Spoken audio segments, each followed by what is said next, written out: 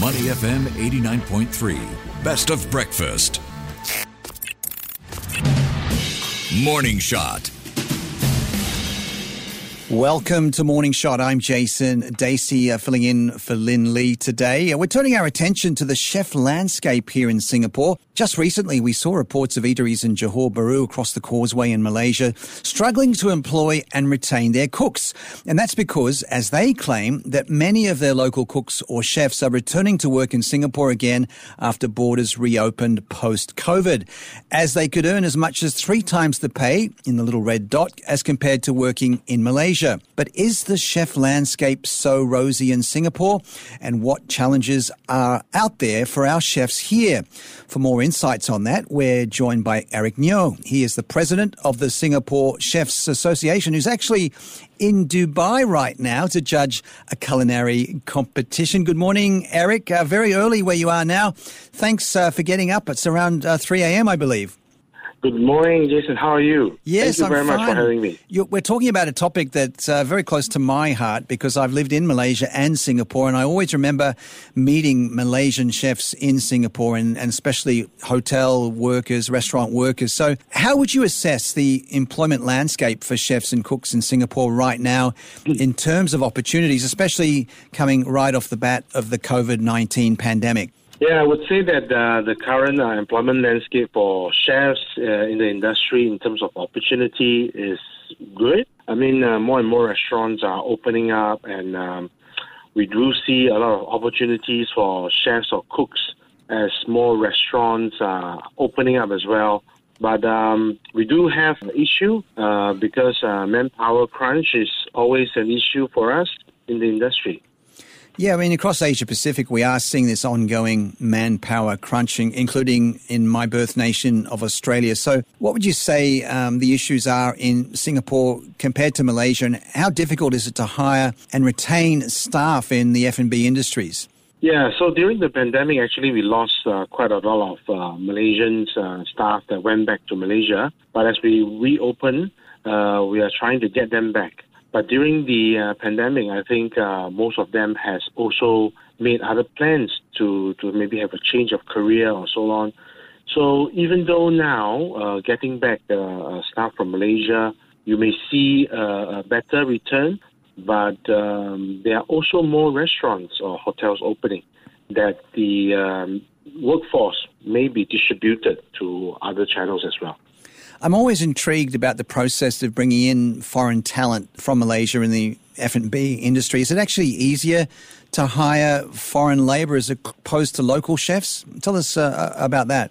Indeed, in the past, or even currently, we're trying to look for more foreign talents after the pandemic. But there is also always a quota issue depending on which establishment you work for, and also the landscape that the industry is providing. The numbers that get distributed, diluted.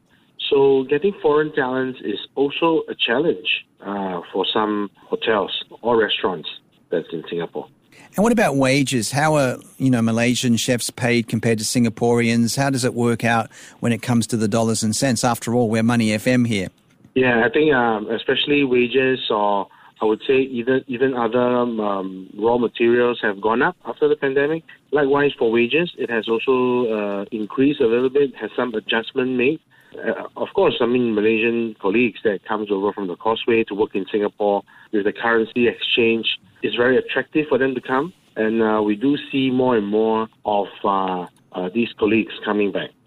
We're speaking to Eric Nyo. He is the president of the Singapore Chefs Association here on Money FM about the situation when it comes to chefs in Singapore and Malaysia. Yeah, so with the crowds returning to the restaurants, it's great to be out and about and seeing packed restaurants and cafes. How much has that helped the restaurant industry owners in terms of overcoming overheads, which are going up all the time? Oh, this has helped a lot. Actually, the restaurants are filling up, With that, they have also come up with more restaurants. People have more choices as well. But surprisingly, even with more restaurants opening up, there is still a lot of attraction that people is going to dine out and filling up restaurants, and that has helped in terms of the overheads for the restaurants and hotels. And when it comes to chefs who are from Singapore, born here, how much do you think there is incentive for them to go into these kind of industries?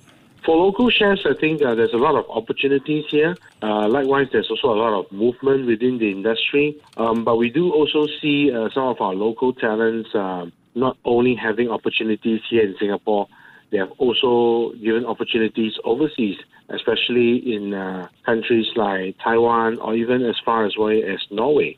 All of them are working in Michelin stars restaurants. And what do you think the draw is of those countries when it comes to attracting chefs away from Singapore? It'd be hoped that the best chefs stay in Singapore so we can enjoy their wonderful food. I think this is like, it's a circle of life that people would like to travel, to see the world, and especially countries like Norway, you have abundance of seafood, a lot of nature ingredients. Chefs like to explore. We like to go around, travel, and also our menu creations comes from our experience of travels around and ingredients that we use across the board. And what kind of salary can an experienced chef make in Singapore, given the high demand for labour at the moment? Yeah, I think the salary for chefs has always been quite consistent. And after the pandemic, there is some adjustments. I would say it's a promising career that I would encourage anybody to take it up, even if you're a fresh grad from a culinary school. I mean, you've had a great career. What do you think the best path is for an aspiring chef in Singapore? What's the best way? Should you train first, or what should you do you think, to get the best out of your career? I think, of course, going to a culinary institute, to get yourself to the industry, have a very good base, good foundation in terms of culinary, also understanding the theory behind, so that when you actually work in a real kitchen, as it gets busy daily, enjoy the time, and I'm sure with that good foundation, it's going to be a good career for you. But of course, it takes a lot of hard work behind. Now, Eric, you're actually in Dubai, as I mentioned, judging a culinary competition. How much awareness is there of Singapore food as you travel across the region and across the world? How much do people know our wonderful food here in Singapore? Yeah, I would say that Singapore cuisine is very well known globally. Wherever I travel, anybody would always ask me, knowing that I'm coming from Singapore, asking me about Hainanese chicken rice, chili crab, and so on. The cuisine has been well exposed, especially in Dubai. I would say some of the people here, they have visited Singapore and they have all these local cuisines embedded in their mind, and they have always looked forward to coming back to Singapore to enjoy them. Well, Ryan and I are getting a bit hungry. After the show, we're probably going to get a local breakfast. So what's your go-to Singapore breakfast as a chef? For me, for chef's breakfast, we have a long day, especially we wake up quite early in the morning to start our day. I would usually go for my toast, my kaya toast with butter and my local coffee. Well, that's a great choice. Very simple and inexpensive. So, Eric Neo, all the best with your travels, and hopefully the situation will calm down when it comes to retaining cooks and chefs here in Singapore. We really do appreciate you taking the time to talk to us here on Money FM. Thank you very much. To listen to more great interviews, download our podcasts at moneyfm893.sg or download the SPH radio app available on Google Play or the App Store.